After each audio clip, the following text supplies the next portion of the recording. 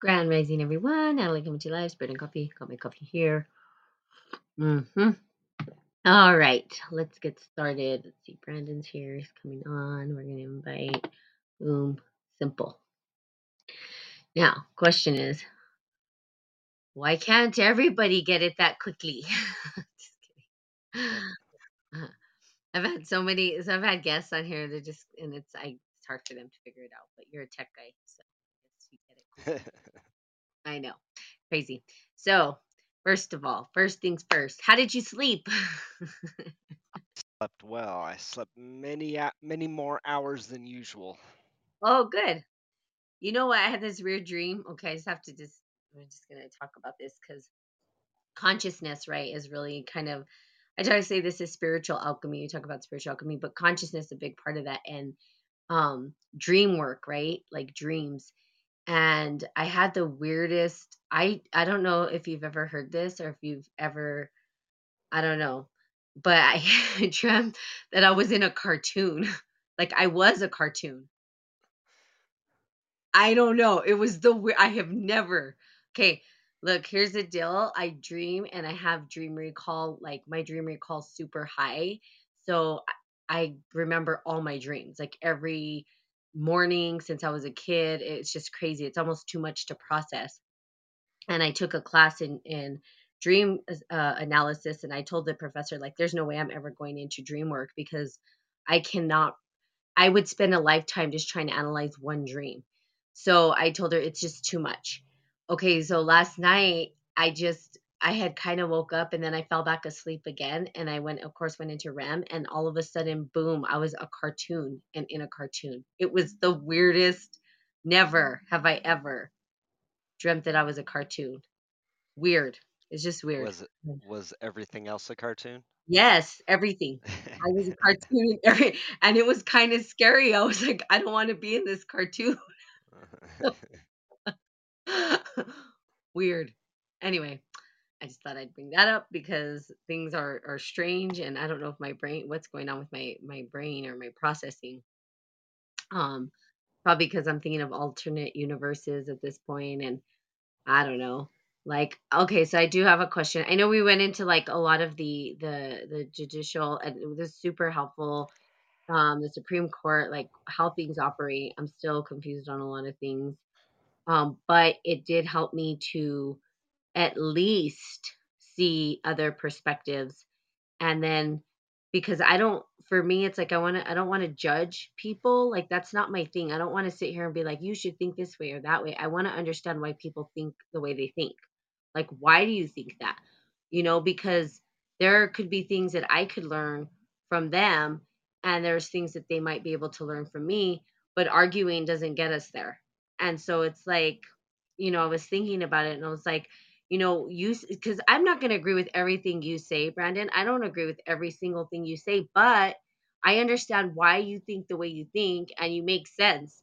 Where most people just, I don't know, they're just saying things because, like you said, it's groupthink. They just want to follow the crowds and the masses, and they just, they say these random things, and I'm like, well, why do you think that way?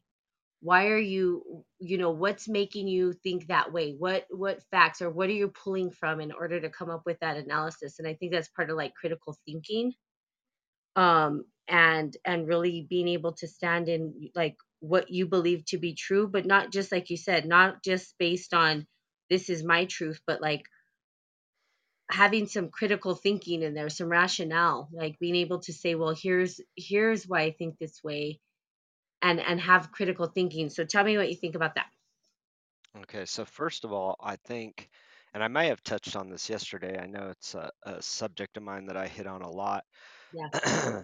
Judgment is the foundation of civilization. Uh-huh. So when you say, like, well, I don't want to judge others, well, that can be very destructive to civilization. What I mean Mhm. by that is if you're not willing to make an assessment of other people's ideas, of other people's actions, then we have no basis for civilization.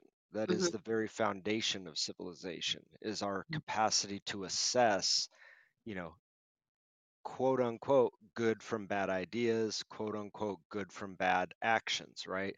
Mhm. Like somebody just without reason murders someone, right? Well, I don't want to judge, well, no, you do want to judge. Otherwise we can't have civilization. Mhm. If you don't judge that, like, yeah, no, we shouldn't be murdering each other for no reason, then there's no foundation for a civilization, right?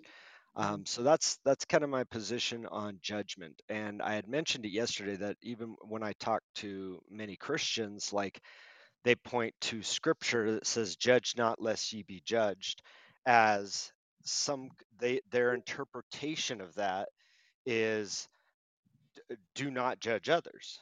And Mhm. my interpretation of that is, no, you don't judge others on values and principles that you don't hold yourself to, Mhm. right? Mhm. So like if I'm making judgments based on values or virtues or principles, well, these judgments that I make of others' actions, ideas, and whatever, I must be willing to also shine the light on my own actions Mhm. and ideas and be willing to judge myself by those same standards. Mhm. So it's actually really important, and so is argument. Argument is actually an important way of synthesizing better ideas.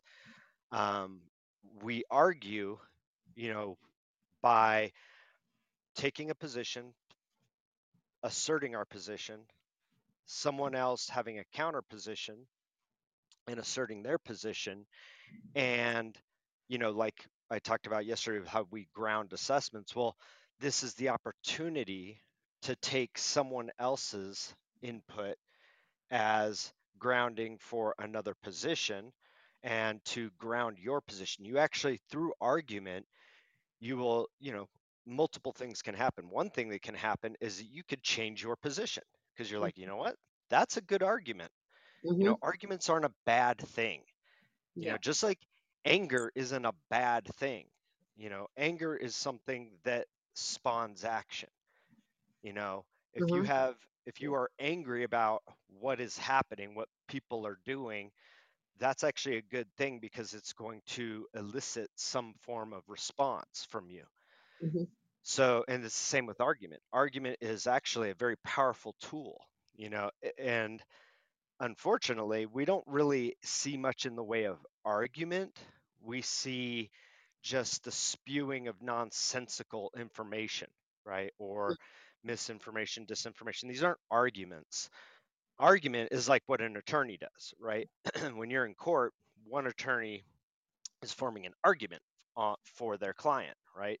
Mhm. Arguing for their guilt or innocence, right? So Mhm. that's what you're doing. You're arguing for your position, which Yeah. is only going to, like I said, either change your position, which isn't a bad thing. Like I've gotten some new information now through this argument, and I don't necessarily have the position I had at the beginning of the argument, Right. and vice versa. I may argue in a way that changes someone else's position on something, and actually an important part of human interaction and civilization is the argument and the judgment, right? So Sure. I see those as two very important tools. Right. And I think what I meant was not that I don't judge, because I agree with you about judgment. Like, there's discernment. We have to know too. Like, we're judging all Right. the time, obviously. I can feel when I'm like, nah, this is shady. I'm gonna go that way. That's a judgment call. But I mean in terms of like, and maybe it's not judgment is the word, but I seek to understand first, because I'm like, I don't know. I can't just assume. Maybe it's that. Maybe it's just making assumptions about Right. what people think, because that, I mean, I think a lot of people, okay, again, so we'll go back to this Facebook post, right? Where people, so now I had better, like a better understanding, grounding, looked at the post and had different lens to look at it through, which was really good, right? Because then I was like, okay, people saying like, oh, you should move, and I'm like, that's not going to solve the issue, right? And so, it's like, telling me to move isn't going to change what's about to happen. I'm telling you guys to, like, wake up, see what's going on, um educate, instead of, and I'm not saying that it's not okay for people to go celebrate, but educate yourself what you're celebrating and understand that those rights and privileges can be taken away from us at any time. And if we don't actually wake up and understand that and start to see that, and I thought about a lot of the privilege you were talking about, and it's like true. It's like we live in this privileged time where everybody's comfortable and they just, it's like I don't know what's going to jar them into like waking up and saying, well, we've got to speak up and continue to fight for this so that we don't lose it because they're taking it from underneath us. And I think that's really what I was trying to say in that post, and didn't really have the words, and also everybody was just thinking it was about the, women and the Supreme Court, and I don't know what they were talking about. And I'm like, you guys, this is bigger than that. It's bigger. I'm trying to get people to understand this is bigger. It's not just one thing. This is a bigger thing. A bigger narrative is taking shape. And so, but it was at least easier for me to go back and communicate that, which was good. And I'm like, just helping me. Thank you. I really honestly, because like I said, I don't understand politics. I don't understand how it operates, and I'm not gonna speak to things I don't know. Like, I just don't know. Um, Right. but I have a better understanding now. So, yeah, but I do agree with you in terms of like, yes, we do make judgments. And yes, arguments are good when, okay, so do this because I know that you talk a lot about like being able to take a position, arguing, feedback, all that kind of stuff. Because I think people, like, especially with communication, have issues with have issues with communication, right? And Right. so go ahead and give me your insight for that, or what? Well, this is yeah, I agree with you. This is often a problem that Uh-huh. um, that obfuscates any kind of meaningful conversation. And the way we do this, and this goes back to that subject I brought up yesterday about relativism. Mhm, People who sit in this, well, that's my truth, that's your truth. No one goes anywhere under mhm, relativism, mhm, right? mhm, Because they basically the general premise is that any idea is as valid as any other idea. That's mhm, relativism. And mhm, that's mhm, not necessarily so.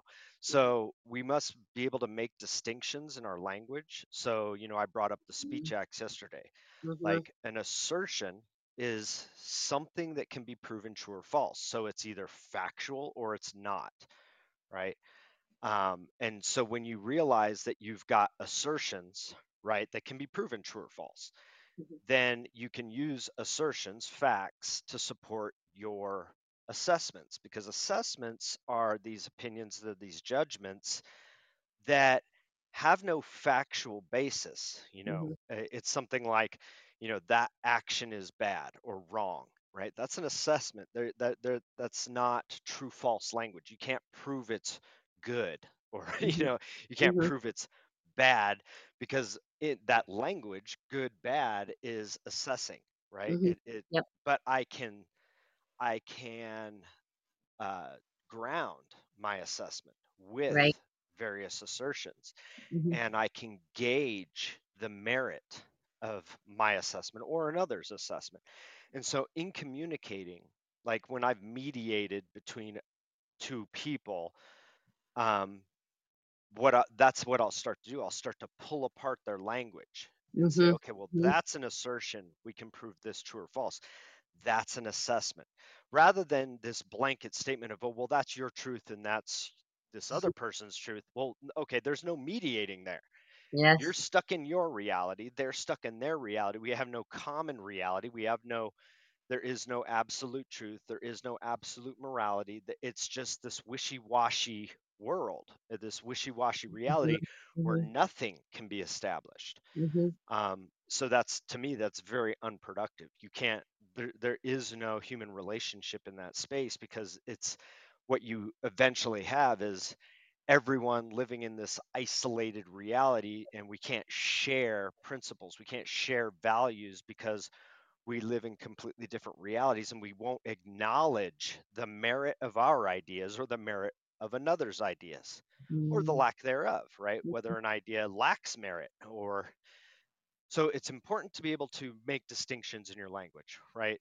And of course, there's other forms of the speech acts that I've taught where it's like, okay, there you can make a request. There are three ways for someone to respond to a request, right? And so there are understanding these elements of language and being able to make distinctions of the language and understanding up front, Mhm. like I can, like, again, a presumption or assumption of a lot of people is if I make a request, it must be honored. Like, well, Yes. that's very, very narcissistic of you, but no, nobody must honor your request. You can make the request and they can choose to accept or honor it, or they could choose to reject it, or they can choose to counter offer on it, meaning, okay, I see that you have an end in mind and I want to work with you to get to that end, but I see we can approach this in a different way. That's your counter offer, right?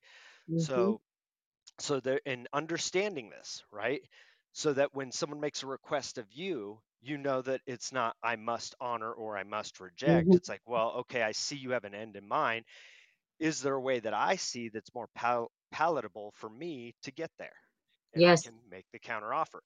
So that there's these important elements of language that when we're clear on these distinctions, conversation, communication can become much more effective, right? I don't know if you remember this. I did a whole course on effective communication Oh yeah, just absolutely. using those tools. Yep. And that I think that was so for me, I still use it and I love distinctions. I swear, like the language piece was for me was the biggest one because like the collapse distinctions and understanding that because if it's like before okay, so before I took all these classes, right? Leadership and all that stuff with you, I didn't have the language to describe my experiences. Like I just didn't have the language. And I would try to tell people, but it would end up in arguments. And I'm like, no, I just didn't have the words. I didn't have the right words, or I wasn't able to see that there was what you call collapse distinctions.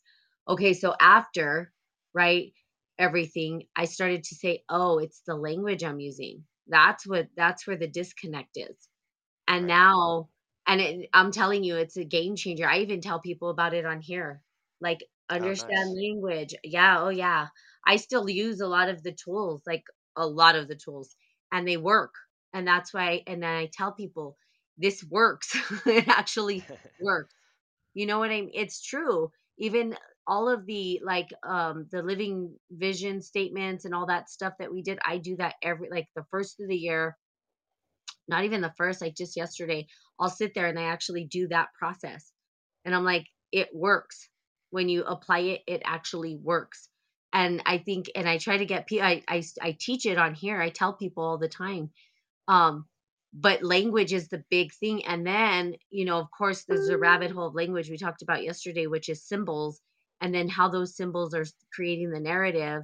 And of course, in consciousness studies, that's what it's about, right? It's like, how do these shapes and symbols and even the archetypes or the energy or the patterns or the fractals or whatever it is that we're living in, how does that like shape the way that we see the world and how we communicate it? And that right there, I think is powerful.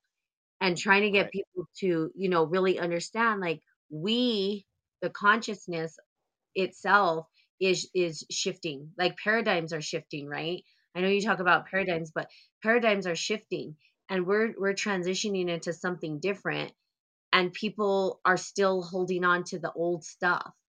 And part of it is like, yeah, like you said, things are changing. They're not going to be the same because we're shifting into a whole new way of seeing the world and engaging in the world. And so it's Right. going to be different. And the language is going to change. Language is going to, I mean, we have a whole tech language now that wasn't there before. Right. We're recreating tech language and all these things, but it is the language where so tell me how you think talk about or if you want to like misdirect with language. Like how do you feel they're using misdirection with language to keep us in a trap narrative? What do you Well, yeah, that's actually something that all human beings do, consciously or they just unconsciously. trap you in their narrative? Yeah, yeah, and it's funny, like if you listen carefully to people, like people actually have a really hard time lying. So they're very they very skillfully, whether it's subconscious or not, structure their language in a way that they try to avoid lying, but they're trying to deceive, right? And so this is happening all the time. I mean, if you want to see it in action, just turn on mainstream television Oh my God. and watch the news for a little while, and what you'll see is people artfully and skillfully deceiving through language, right? And Yeah. it's like, you've heard the saying, like, well, it's not what they say, it's what they don't say, right? And that is an important distinction. Like, they will avoid saying certain things, and then they use really general terms. So it's this way of deceiving through select use of language. And it's funny because deep down, I believe, deep down, Mhm. everyone has some values, right? And some principles, whether they're conscious of them or not. There are these absolutes. Again, I'm not a relativist. I do recognize that there is relativism and that Mhm. we have relative perspectives, but I'm not a relativist, meaning I do see and believe in an absolute truth, right? Mhm. That there is an ultimate truth. I don't think Sure. it's easy for us to express it. In fact, I believe it's practically impossible to express the truth, Uh-huh. Uh-huh. or to know the truth, right? Because Mhm. again, there's this layer of separation of interpretation through, symbolic representations like language and other things. But it's deep down, everyone has some kind of connection to a morality, an absolute morality, where it's Mhm. like, and we have within our culture certain idiosyncrasies of uh, the idea that right from wrong, Mhm. right? Mhm. And on some level, I do believe that. Um, Now, again, I do also believe that we can very easily cut ourselves off from knowing right and wrong, right? Or right from wrong, or good from bad. And especially if our own actions are wrong or bad, or our own ideas are wrong or bad based on our own judgment, based on our moral code, what we'll do is we will even use language to justify our own positions, to justify our wrongness, to justify our badness that we have a judgment on. And so this forms guilt within people. And right now, you're actually seeing the exploitation of guilt within Mhm. people. So you Mhm. have ideologies that are specifically designed to exploit the inherent guilt in human beings. All human beings have guilt, Mhm. because we can all look back and say, "Yeah, I could have handled that better." you know, like, Yeah. like there's definitely a better way I could have handled that. So, on some level, subconscious or conscious, we have an idea of where we've gone astray from our principles, from our Uh-huh. values. And Mhm. so we have this inherent guilt that we carry around with us. And like, I spoke a little tiny bit on the critical theories yesterday, but critical race theory is one of those ones that is specifically designed to exploit that guilt. Okay. So the people who buy into it have guilt that is being exploited, right? Okay. Um, so that's a tool. You can exploit the guilt in others. And in fact, I'm sure you've had relationships with people in your life where they attempt to manipulate you by by exploiting your guilt about something, right? Oh, of course. Yeah. It's called family. Exactly. They're the best at it. They're the best at it because they understand it more than anyone, right? That's why family can always push your buttons better than anyone, because Yeah. they understand you at a deeper level. So they can exploit you at a deeper level and more effectively than others can exploit you. So yes, we've definitely seen this with family, where family will hook you and try to exploit your guilt around something to manipulate you to get you to do what they want you to, Okay. right? So from critical race theory, can you give an example of what they're like, Um, maybe what it looks like? yeah, like how they use guilt. Yeah. Yeah, it's very simple. It's racism against white people, where they're trying to make all white people feel guilty of crimes that they did not commit. Okay. Okay. Okay, I see So what they're you're saying. exploiting Kind of that. like, And yeah, what I'm saying is these white people already have guilt. Okay. Now it's not about slavery because they didn't own slaves. They had right. nothing to do with slavery.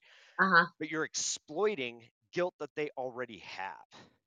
Right. Okay. And it's funny. Okay, so that's a good thing because I was kind of like, okay, well, how are they explaining? Okay, so I did do some seminars on equity, and and it was crazy. So we did have a bunch of people. We had, and it was great. We had a woman who was black. We had a woman who was white. We had a white man. I mean, we had like pretty much all the people you need to have in that kind of conversation. Mhm. And it was about diversity and exclusion in the workplace. So we were just talking about these different concepts. And for me, I, of course, because I use experiential training, right, in my things, and a lot of the work that I still do a lot of the work, and I brought a lot of the transformational stuff into it because I was like, this isn't gonna, I'm not just gonna spew a bunch of stuff at these people. Like, there's not gonna be any change, any transformation. No one's gonna get anything out of it. They're just gonna leave and they're gonna still have their same beliefs. Like, we need to have a real dialogue. And then the guy that I was facilitating with was really scared because he doesn't know transformational work. And he's like, I don't know, Natalie. I said, just trust me. So, but it was really awesome because I said, I can't remember the word or the question that I brought up, right? Because I just had a bunch of questions to facilitate the conversation. And I think it was something like, um, how comfortable do you feel with this or that or the other? And the white woman, she stood up, but she was at least courageous enough to say, exactly how she felt. Like, she felt uncomfortable and she felt singled out and she felt like she didn't know what to say and she didn't have the words. And then the black woman came out and she started talking about how she felt like she never had a voice, and every time she does speak out, she's too loud. And so, but there was a healing between those two. And then there was a healing between uh the Native American woman and the white man because they worked together. And but we facilitated a real conversation where he was like, I've worked hard for what, it was the tip, it played out very typically. I've worked hard for what I've had, this and that and the other. And but they were authentic and they were honest and they didn't hold Mhm. back. And we created like this safe place for them to be able to express themselves fully without feeling like they were going to be ridiculed by other people, or that these other people were going to say, yeah, you're terrible for this, and everybody listened, and then at the end, everybody was like, they came to a common ground and they were able to like heal and feel like connected. I mean, it was pretty awesome. But Right. I do see that. And I think that that's part of it is people are not, they won't speak out. They'll just stay uncomfortable. And Well, I think they're and you scared got about to it. see that there's that the push behind this. So again, the typical approach, right? Yeah. So if you typically go to, like, if you went to a not Beverly D'Angelo, what the hell's her name? Uh, I can't even think of her name. D'Angelo, the one who does the white guilt, or the white, oh, what is it? I'm now forgetting the names of her books, but gosh, it's She's just not the one escaping me right now. she's not the lady who does the intersectionality stuff, is it? Well, it's always in there. That's always part of it. But their approach is victim, right? They push victim upon everyone. Whereas I imagine in your approach, you're pushing empowerment, you're pushing Absolutely. responsibility. You know what I mean? Absolutely. Yes, And yeah. so that's the complete opposite of Yeah. how most of these, at least these high, um, I almost want to call them celebrity, but these high profile theorists, right, who Yeah. are traveling around the country doing their workshops and seminars. Again, same subject that you're talking about. Yeah. However, what they're doing is pushing victim on everyone Uh-huh. except for the white dude. Right? Got it. Yeah, The they white are. dude I becomes agree. the white dude becomes the only response. So it's funny because the supposedly the goal, right, is to lift up, right? people of color, people, minorities, women, things like that. But in reality, what they're doing is they're pushing everyone in the room down and lifting up the white guy, going, "You're the only one responsible." Right, That's the only person they're empowering in the room is the white guy, right. because they're like, "You're responsible. You're not a victim." And he's like, "Okay, I'm responsible. I'm not a victim. Everyone else is a victim and not responsible." Now, again, we talked about freedom yesterday, you Mhm, know, mhm, mhm, and you cannot separate freedom from responsibility. mhm. Yes, So if I you take away responsibility, you take away freedom. yes. And it should be taken away. You have to act Yeah. responsibly, right? Um, Yeah, you absolutely, they go hand in hand. You can't have one without the other. otherwise, forget it. We'd all be dead. Yeah. We wouldn't even exist right now as a species, right? Like we'd be gone, wiped out for sure. But yeah, I think you're right, and I think that we had the ability to change the narrative completely because I think so. The person that I was working with, he used to work for the state, and he was a high representative, but he was impressed. He was like, I can't even believe it went that way. And I said, well, you've got to trust me. Like, I understand how to facilitate these things. I understand, done a lot of work. You know what I mean? I'm in a master's program right now in transformation and transformative studies and consciousness and in experiential training. And it's about the healing, and it's about everybody being heard because these issues, like I tell people, it's not about the one individual. It's a bigger system that's in operation, and and people can't see past that, their individual narrative. They think they're being singled out. I did read, I'll send it to you if you're interested, but I did read, and I don't know if you've heard of him, James Hillman. I don't know if you've heard of his work. um Doesn't I'm sound only familiar. starting to really look into his stuff. He was a protege of Carl Jung. Now I'm not 100% on the Carl Jung train, like 100%. And I'm not going to be a Jungian analyst, I mean, but he does talk about the archetype of white supremacy, which I think that his article was very, very, very eye-opening. It was just eye-opening because it was not about the individual, but more of the archetypal construct of it. And I was like, wow, this is powerful because what it does is it takes us to a bigger narrative of how this construct was created. And it's just very eye-opening. And I think James Yeah, Hillman's I think a lot of that is absolute bullshit. And again, it's more of a victimization. It's about disempowering. You've got to be really careful, especially because you're in a university in your master's program. They're indoctrinating you. They're hardly absolutely. educating you. You know what I mean? And they're indoctrinating you into this ideology. The the idea of quote Mhm, unquote institutional white supremacy or institutional racism, again, this is a invisible trope, right? It's just something you can't actually engage with and doesn't actually exist. Okay, now you said your conversation was on equity.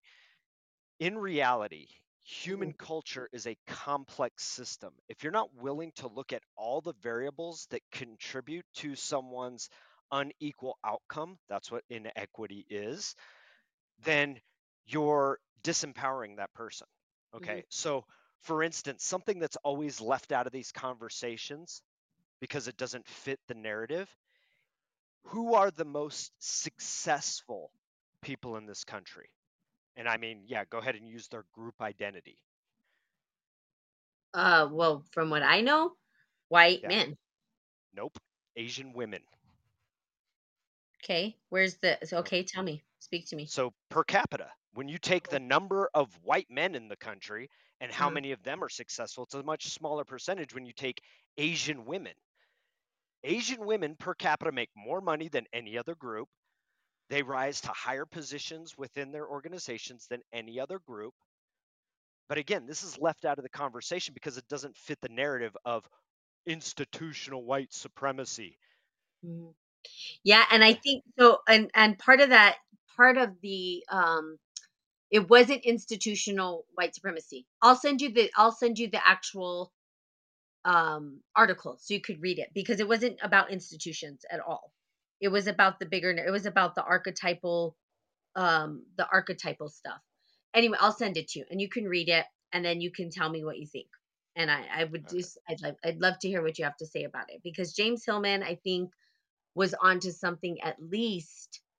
um and not excluding the white supremacy conversation, but he has a theory called like the acorn theory and all that. And you're right, it is indoctrination, but I do use discernment, right? And I don't agree with everything, and in fact, I'm the the troubled child, and my professors love me for it, right? Because I don't agree with everything that these people say, and I'm the one who's vocal about it. While other students are just going along with the narrative, I'm like, no, I don't agree with what they're saying. Oh, this is incorrect, and here's why. And they're like, thank you for pointing that out, and then they go into what they believe too. So I don't think all my professors 100% agree with everything that is being taught as well. And it's kind of interesting too, because the program that I'm in is not necessarily a typical program that people go into, because it is transformative as well. So they're Right. really, it is about like, how do we create these new narratives? They simply tell us nobody knows what the hell's going on at this point. Nobody Yeah, knows. and We don't know. We just don't yeah, know.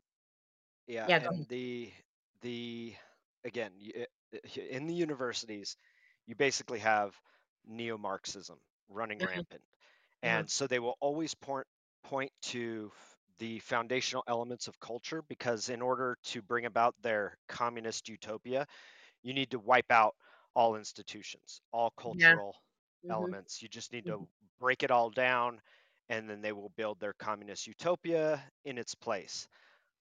That's their belief, right? They don't even have a like a how to once they've destroyed everything. And this is Yeah. why every country that communism makes its way into is absolutely destroyed, and nothing great is ever built out of it. Right. Because they don't actually have a roadmap, Yep. right? Yep. Of Uh-huh. like, because if they had a roadmap, we can at least assess it and go, okay, I see what you want to do here, and we can gauge it, right? We can judge the merit of their ideas, but they don't have any ideas. They don't know how. They just say, well, we got to tear down everything that exists, and then our communist utopia will arise. And so this is why, and again, this is a very disempowering conversation, because they point to things that you can't directly address. However, in the equity conversation, Hmm. the biggest contributing factors are culture. Okay, so now let's again go back to Asians. Why are Asians so successful? Hmm. Okay, because Asians culturally stay married, they have children that when they're married, they they reinforce values that they value education, so they take school serious. How many Asian friends do you have? How serious did they take school? Yeah, it is true. And so again, this is Mhm, cultural. So mhm, why do they excel in a culture? It's not because there's institutional racism in their favor. It's because of their culture. And like I mhm, said, human civilization is a very complex model. It's not something that you can say, oh, it's this one thing. That's why we mhm. have unequal outcomes. No. Yeah. In fact, the biggest contributing factor everyone's ignoring, which is culture. Okay. Mm. So So you're once you saying that, address the culture, what's okay, that? I'm sorry, let me stop you. So you're saying that, and I don't know the research on the equity conversation fully, but so what you're saying is the narrative they leave out of that is culture. Yeah, Like culture is not absolutely. addressed within, okay. Okay, cool. Go Yeah, ahead. it's not addressed at all, because Okay. then you would actually be have something that you can work with. That Mhm. it's like, oh, we want to raise up, whether it's blacks or Hispanics or any other group, right? Uh-huh. Any other of your group identities, you want to raise them up. Look at the culture, Mhm. right? Mhm. Mhm. And like if you look at even before the Jim Crow laws were eradicated, you had much more wealth and success in black communities. What was different? Culturally, they got married, they stayed married, and children were born to married couples. Okay. It was something like less than 20% in the black community, less than 20% of people were born to unwed mothers. Now that number is like 70 to 80%. Mm-hmm. Mm-hmm. Okay. So you don't have a father in the home. That is a contributing factor. That is cultural. Okay. And if you don't address that, and it's like, well, why don't we have a father in the home? What's different here? Yeah. Right. And you look at the elements of poverty. That did you know that our welfare system rewards women for not marrying men? Oh, absolutely. Yeah, I do. Yeah. I Yeah. trust me. I understand that system well. Only because I have family members, right, who've been on that system for so long. And Right. yeah, and then they're just 100% dependent. Hey, Linga, how are you? Linga Lunga. So what if rather than rewarding not married couples, we rewarded married couples in the welfare system? Yeah, then it might You know change what I the mean? yeah, and then the Yeah, way that's something you can actually work with. It's not an invisible boogeyman. It's right. it's statistical. We can look and we can say, look at where we have all the success, whether it's Mhm, financial success, whether it's relationship success, and you can pull out certain elements, cultural elements, and say, well, here's an interesting tie-in. Asians, one of the most successful groups in this country, mhm, also stay married more than any other group and have and raise children in a two-parent household. mhm, Okay. mhm. They do that more than anyone and they're more successful than anyone. Could that be a factor that we should look at and Right, address? right, right. Because that's something we can work with directly. See, but these charlatans, the Ibramex Kendis and and the D'Angelos, they're running around with no solutions. They're just saying they're pointing to an invisible boogeyman saying institutional. Mhm, And so we just need to tear down the whole system. mhm. That's not a solution. Okay. Right. It's not a No, solution. I It's not a agree. remedy. It's That doesn't not. empower anyone. Exactly, But exactly. again, they're not trying to empower anyone. They're No. selling everyone on being a victim. Yes, But it's like, yes, okay, if we're not going to sell everyone on being a victim, we're going to sell everyone on responsibility. And we're going to look at when and where we do have success.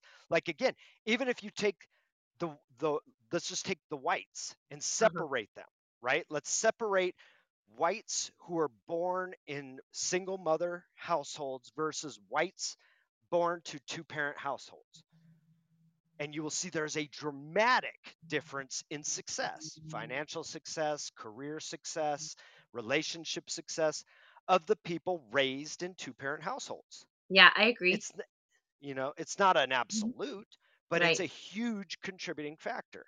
Yeah, I agree.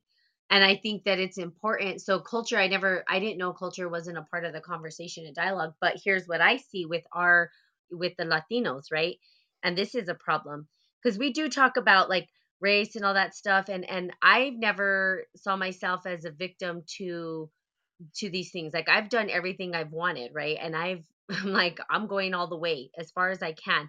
But I do see that when I like for instance, I went to something called the PhD project at one point and I just there was nothing but black people. It was for minorities and they were trying to get more minorities to get PhDs. So I said, "Okay, well let me go." So I went to the convention and there was like two Latinos there. And I'm like, "I don't understand this. Where are they?" And within our own culture, right? Because we could sit there and I tell people we could sit there and say it is the white narrative, all this and that. But the reality is we don't even come together and unify for ourselves. It's like our culture is all over the place. I don't even know. We fight amongst each other. We pull each other down. We don't lift each other up. We're not coming together with a common cause or anything like that. Well, I it's didn't. it's it's interesting because you have to look at the subculture you're a part of too. Because look, I grew up in Southern California, and the Hispanic culture of Southern California is very different than New Mexico. That's what I'm saying. Yeah, I experienced a very strange, very I won't say strange, a very foreign culture there. Like I was not, and again, I grew up sur- just surrounded by Hispanics, Asians, and because of where I grew up, right? Yeah. And but it was a very different culture. The Hispanic cultures I experienced are very different than what you have in New Mexico. See, in New Mexico, you have these different cultures at odds with each other. You have what I call the old Spanish culture, Yeah. Yep. right? Yep. And they're very, Yep. we're not Mexican, Yep. right? Like Yes. you call them Mexican and you might get Yep. hit or I shot know. or Yes. something, right? Yes. They're Very like, true. no, That's we're true. Spanish, Yeah. right? Yeah. And they're very racist towards natives and Mexicans, right? They are. Yes. You're It's absolutely correct. crazy. Like I was like, what the It is hell is crazy. going on here? Like it I know. blew my Yes. mind. I know. It And does. It blows my mind. And I live here. yeah, so that was different for me because again, I where I grew up, because I also grew up in Southern California, there's a high level of acceptance. So there's like you're not like, oh, I'm not playing with Hispanic kids. Yeah, right. Like you're playing with Hispanic kids, you're playing with Asian kids. Like in the community I grew up in, we had like three black families at our school. So it was like, okay, but you didn't like you wouldn't not play with them because of their color or because of Right. their heritage or because of anything else. We had Vietnamese, we had Cambodians, we had Laotians, we had a lot of Southeast Asians, right? Right. But there was this high level of acceptance from all groups, right? Right. Like not one group was isolating itself from another. We all just kind of played along, right?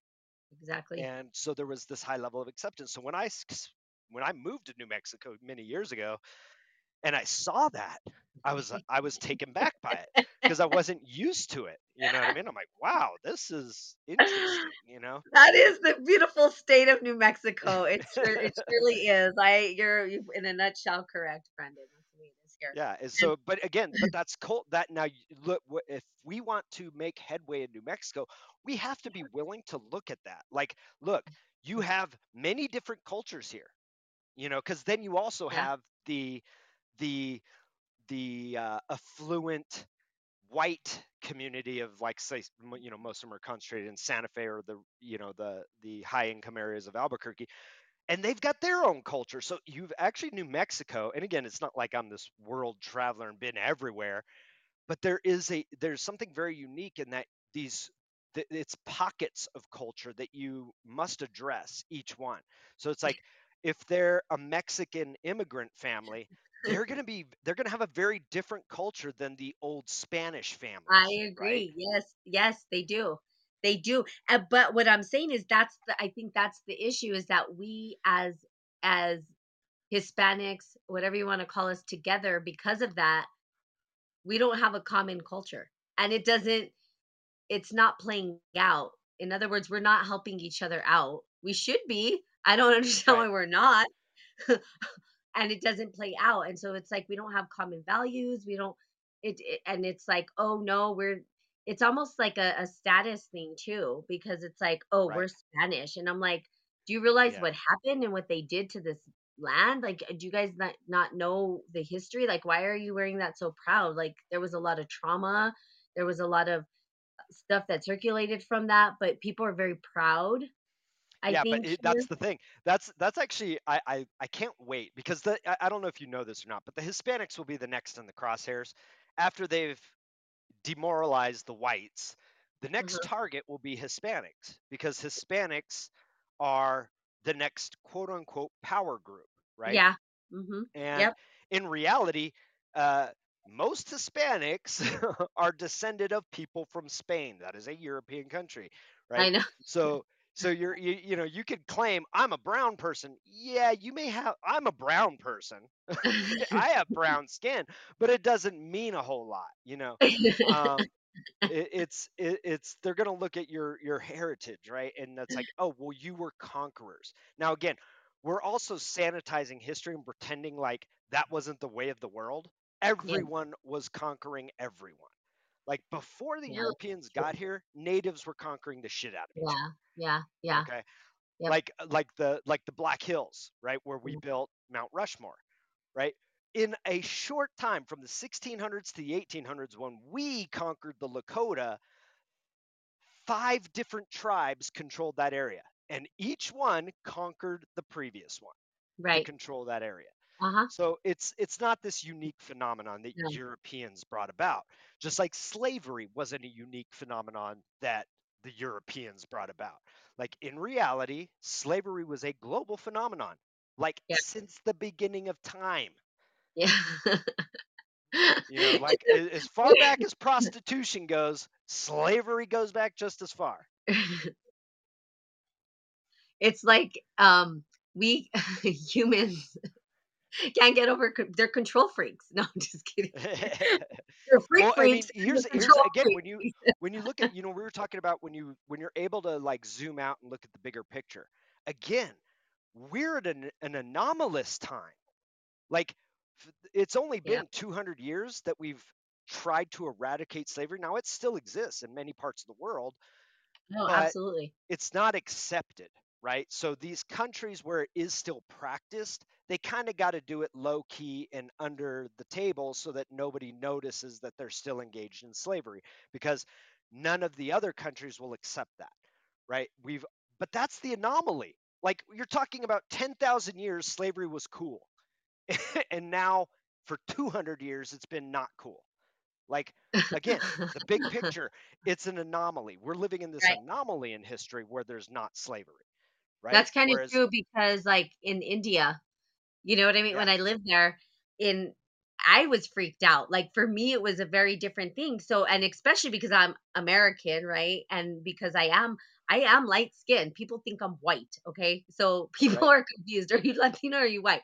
Latinos know I'm Latina, but when I go out to India, I'm white because I'm white. right, My skin is white. right.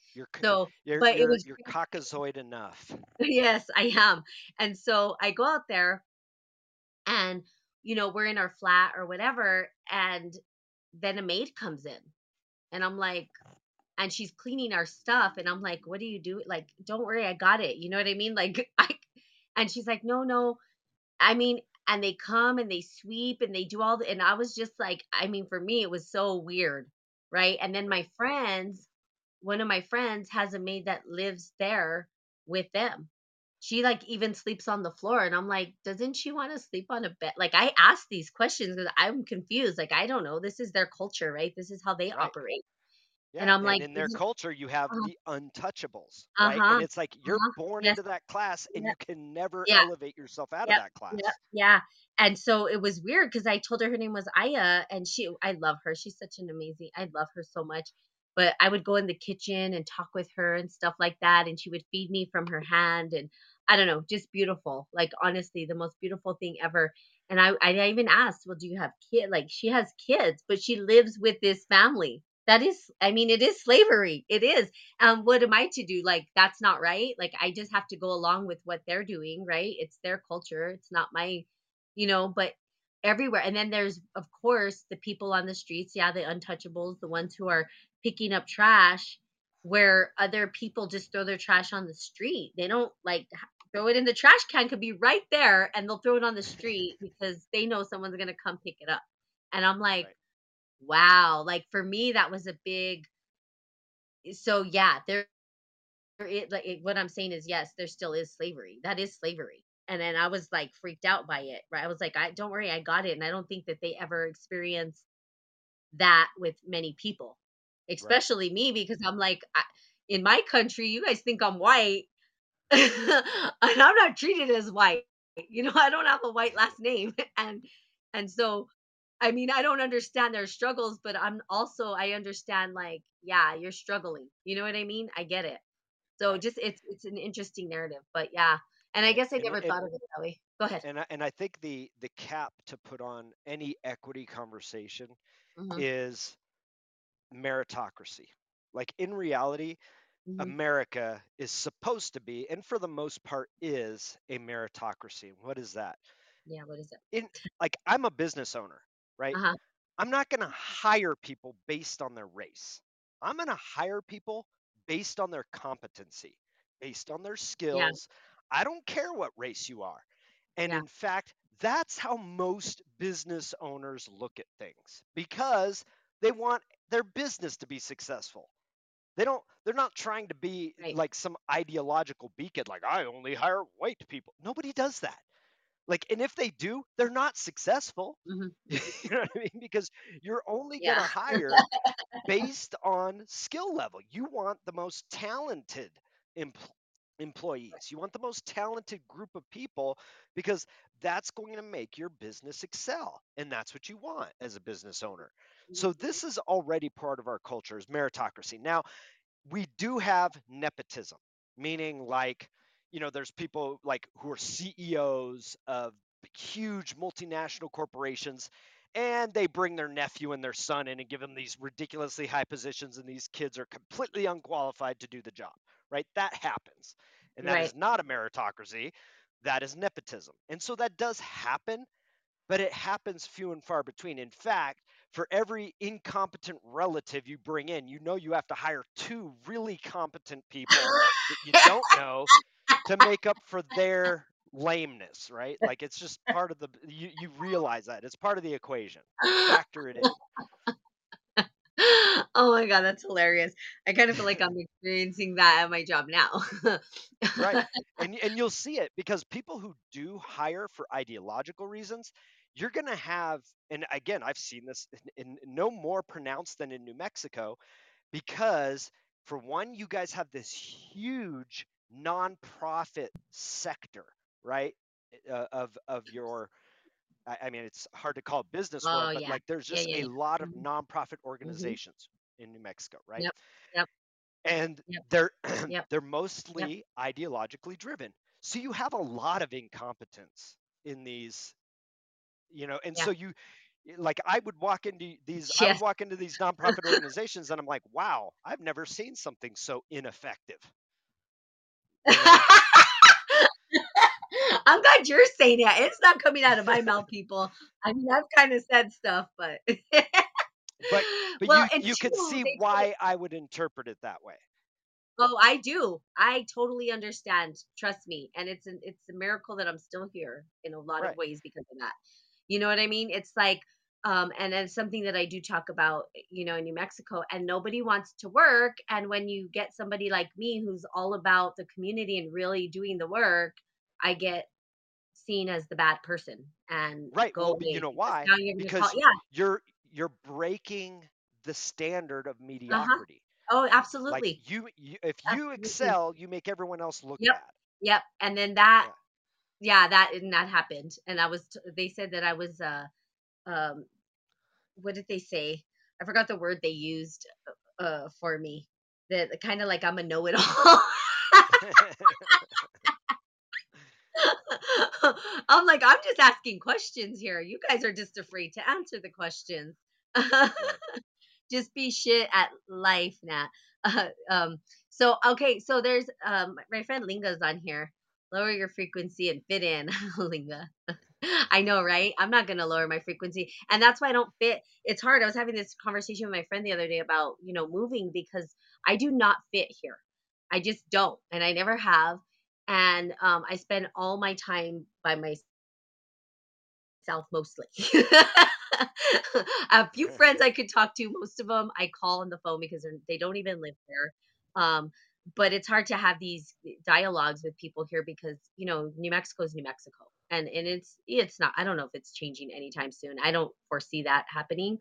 Um, but it's like, what am I doing here? Why am I here? And what's keeping me here, right? And that's been the big question because it is the same thing, and they're not going anywhere. And I'm just literally, I'm a loner, right? It's just Natalie stays alone Yeah. mostly. Like I said, I don't really have anything to talk about with these people. I don't know what to talk about with them. right. I mean, I came from I'm from Orange County, which is predominantly a white part of Southern California. Um, Yeah. However, I've never experienced racism or xenophobia or anything like that like I did in New Mexico.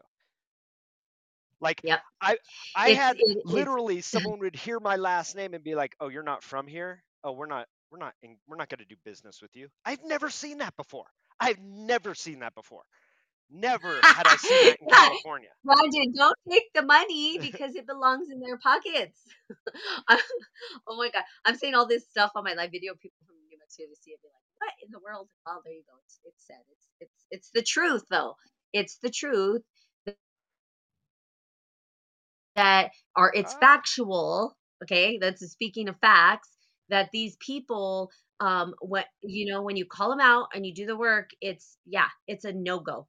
And they push you out, and then it's like people stay uncomfortable. They're getting fat Yeah. checks to do zero. Yeah, I They do saw nothing. that. They do I nothing. saw I saw I so know, and much of that. I'm it's just like, and wow, it you guys have so got a pretty cushy thing going on here. Y'all stand around they all day do. doing nothing and you just get money, which comes from grants and donations and things like that. To Yep, just stand around and do yep, nothing all day. yep. Like That's it's like it. it's like Yep. if you get That's them to pull out a couple hours of that's work a month, yeah, like you're doing something right.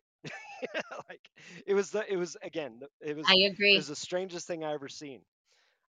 Because again, I'm not used to it. Yeah, I'm in Southern California for one. If you're going to have a business there, you have to be effective because it costs you so much to base your business there. So you can't just have yeah, people standing around like that. Ain't going to work. yeah. Yeah, You nope, know? nope. You gotta hustle. You gotta hustle. Yeah. But there are a few pockets of people here who hustle, and that's who Oh I'm yeah. in conversation with at this point in my life, because I'm like, I've got to change something.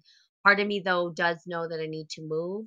And where that is, I have no idea. And perhaps that's a conversation you and I can have offline.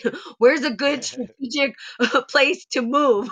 I Right. need some strategies, because I don't really know, especially when it comes to the political stuff, and understanding how states, might operate in certain ways and all that kind of stuff.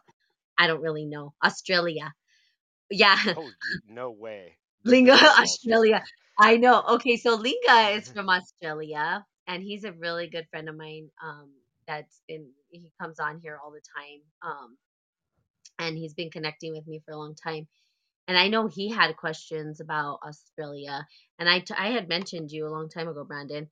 Maybe I should read your cards for you, Nat. Yes, you can read my cards for me. I would love for you to read my cards. Australia is fucked. Oh, sorry, I just said the F bomb on. I said it. I'm on Facebook Live too. Sorry. Oops. No, Oops. Beep. I would say that's a fair assessment. I agree with that assessment. And in fact, if you want, we can ground that assessment for the next hour about Ooh. how screwed Australia and Australians are. Yeah. Let's. Yeah. Well, if you could go into, if you know something about Australia, because I know he had been asking and stuff, and I was like, let me ask Brandon, let me ask Brandon. But now he's on here. Now Lingo's on here.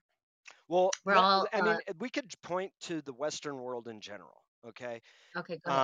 So because Australia is part of the Western world, we share a culture, right? We have what we call Western culture, right? And we share Mhm. that with Australia, with the UK, even with non-English speaking countries like Germany and France and Spain and Italy. And we share this common what we call Western culture, right? Okay. And the one thing that's unique, again, mentioned this yesterday, what's unique about America is our constitutional republic. It is absolutely backwards and upside down from what everyone else has, right? Mhm. So when the Australian government stepped in a few weeks ago and said, "Yeah, we're taking over all the public utilities," nobody can really do anything to stop that, right? If they want Yeah. to say, "Okay, yeah, we gave you this right, right? You have this right because we gave it to you. We're taking that away," and nobody can really say anything about it. So that's how the Western world is structured. Like it's not like our constitutional republic, you know. Whereas again, most Mhm. Americans think they got the rights from the Constitution because they understand very little to nothing about history, but they didn't. Okay. And because they Mhm. didn't get those rights, because those rights are acknowledged as being inherent in you as a human being, that they can never be taken away, right? That the government, in fact, that was the restriction. The Bill of Rights was to restrict the government, that you can never impede these rights of the people that they have inherently. They are born and inherently have these rights as Mhm. human beings. These are rights they always have.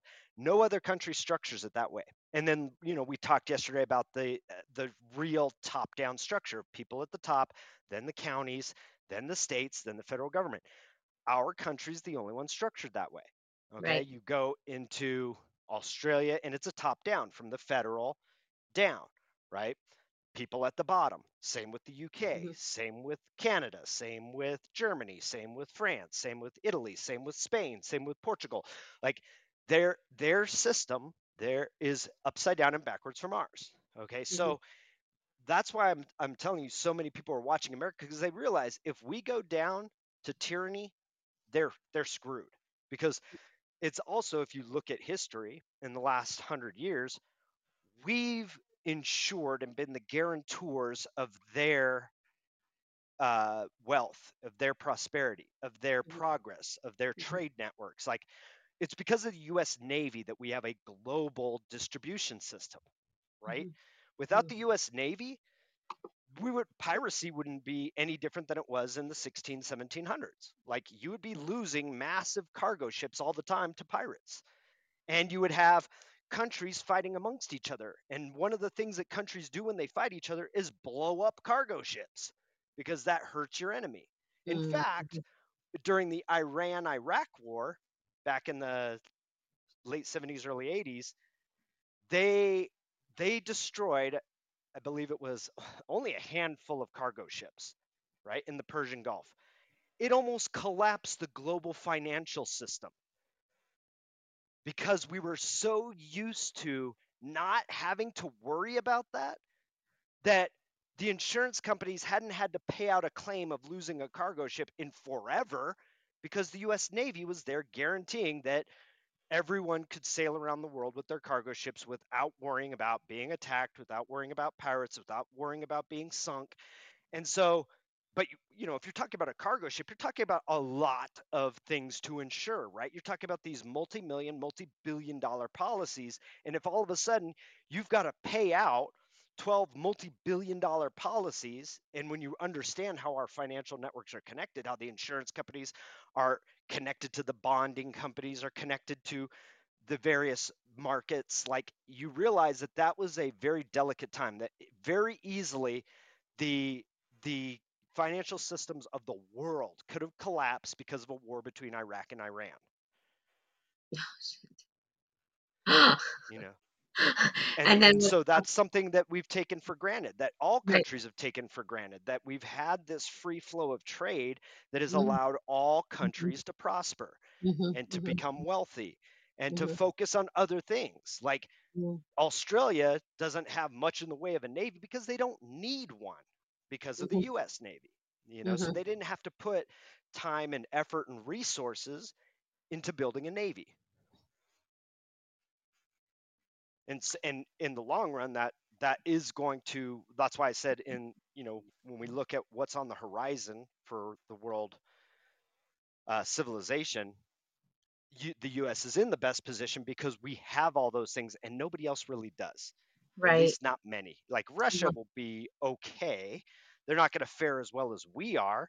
Uh-huh. China's going to have it really bad, even though they have a strong infrastructure and they have a navy and all these other things, just because they messed around with their population. They did the one child thing. They were sterilizing their population. They were forcing abortions on women. Like they've they've done more damage to their population that their population will collapse the hardest, and it will destroy their civilization because their civilization is already tenuous as it Mhm. is Mhm.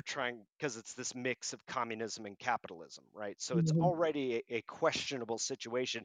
You have a collapse in population and they're done. There will be no more China. That's crazy. It's like happening everywhere. Let's see. The Linga says the globalist scum tried to starve us out and make us freeze. The Yeah, government are just the prison guards who is running the prison. Let's see what else he says. I would agree with that. China also did this in the 1400s, the largest navy in the world. And I don't know yep. what yeah. Yeah. So, yeah, I think, and a lot of, so because a lot of my listeners, so mostly I talk about, right, I was telling you spiritual alchemy and kind of transcending the narrative and looking at it from the macrocosm really, which I like because it's like now you're like talking about the microcosm, like how is this playing out, in the real world? Like, how does it, like, I can kind of speak to that, but I can't speak politics. I can't speak, what's going on with our navies and I don't know all that stuff. Like, I just don't know it.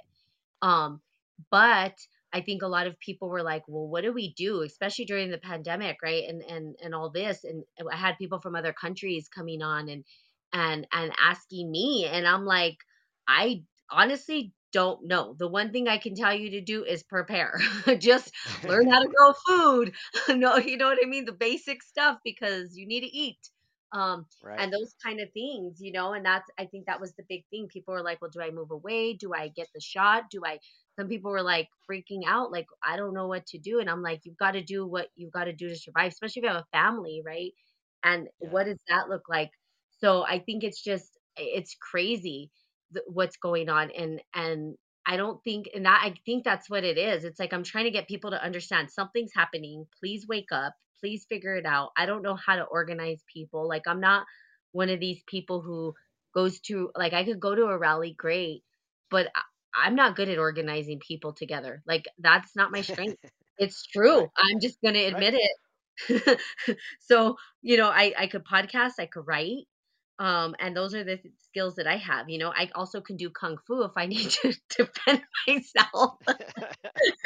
I don't know if that won't defend myself against a gun, but at least I won't run out of bullets or whatever.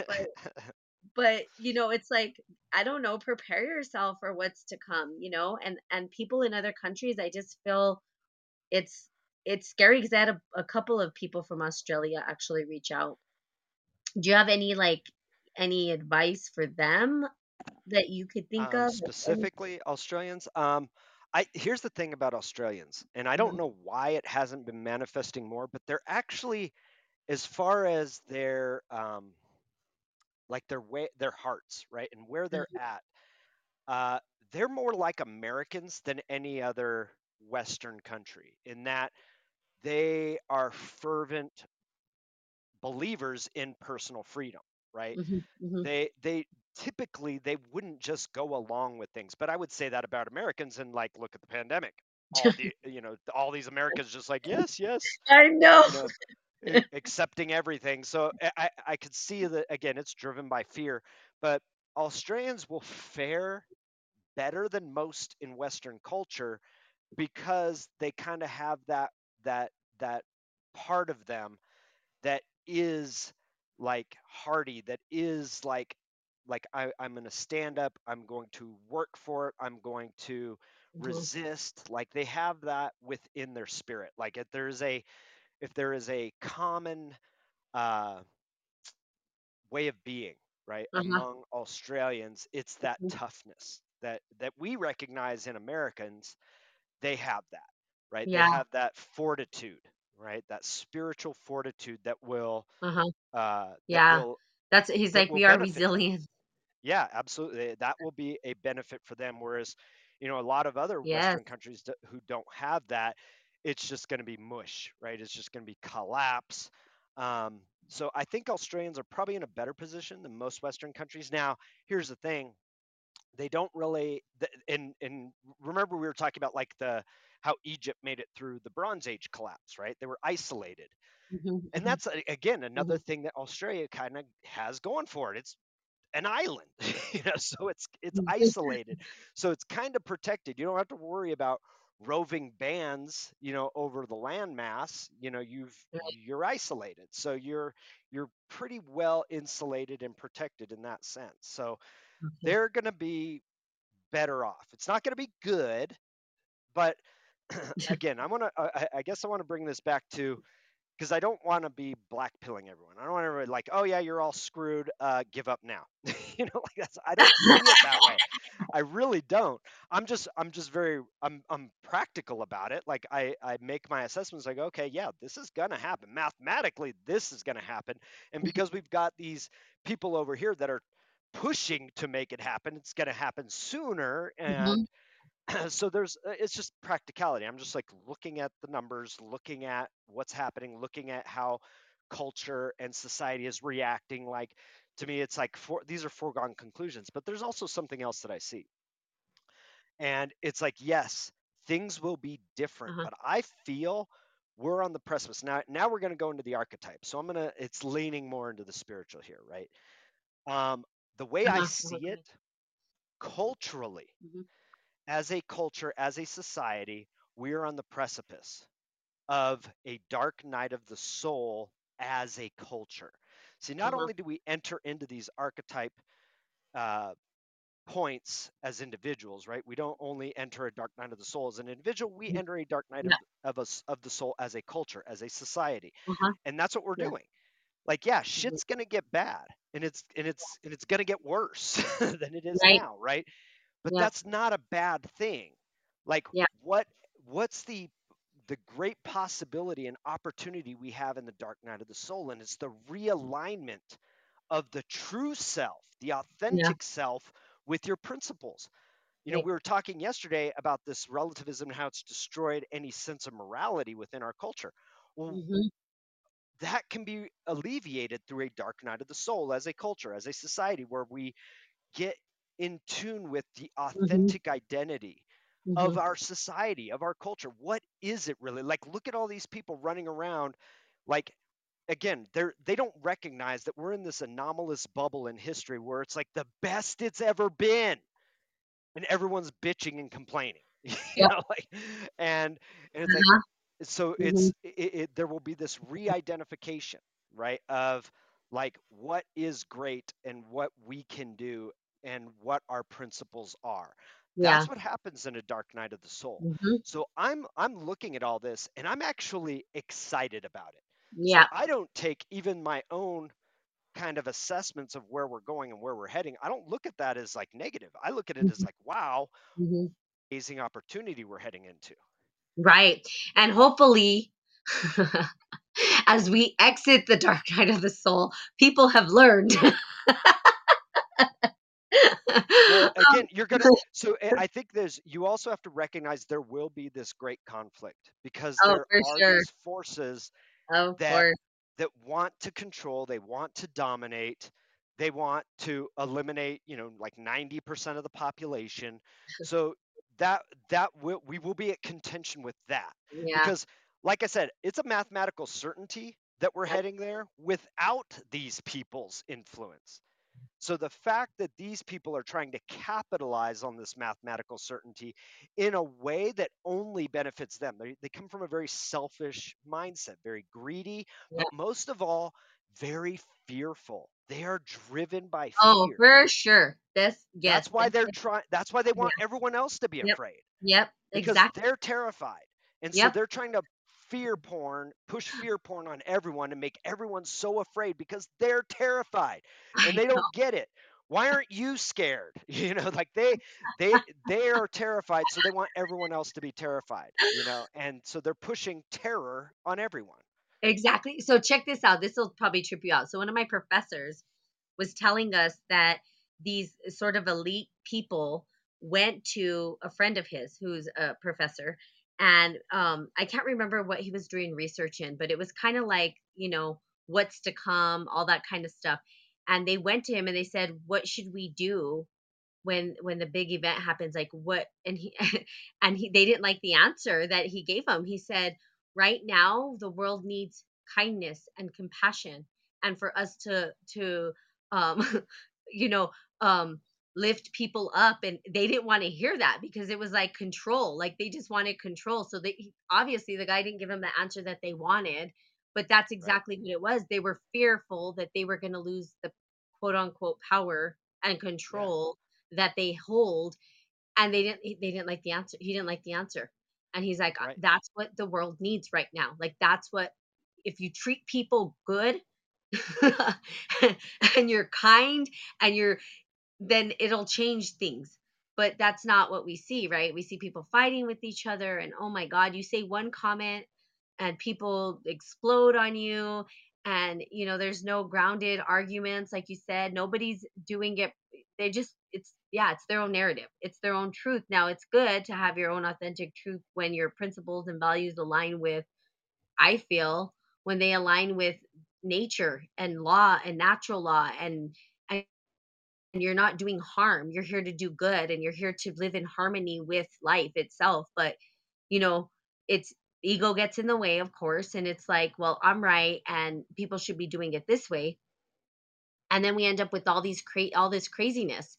So, but these people are afraid, and I felt it, and I can see it, and I've said it over and over again. They're afraid. They're afraid, and Yeah. there's more of us than them, and that makes them freak out. And now we're talking about these issues, whereas I don't know, in the past, I'm sure people did, but now everybody can broadcast. I mean, we're broadcasting now and talking about the issues. And now it's like, oh shit, like maybe they're kind of like waking up and doing some critical thinking, and they're like, hell no, that's not what we want. Our agenda says this. And also to that point, in the Dark Night of the Soul, the transition between the two is that people want to hold on to the old narrative. They're fighting for that old system to stay in place when it's not going to. It's like they're wanting to hold on to these ideas, and I think that's why they're trying to control how it breaks down, because they're like, if we control how it breaks down, then we can control how it we build it back up. You know Right. what I mean? Absolutely. Yeah, Uh-huh.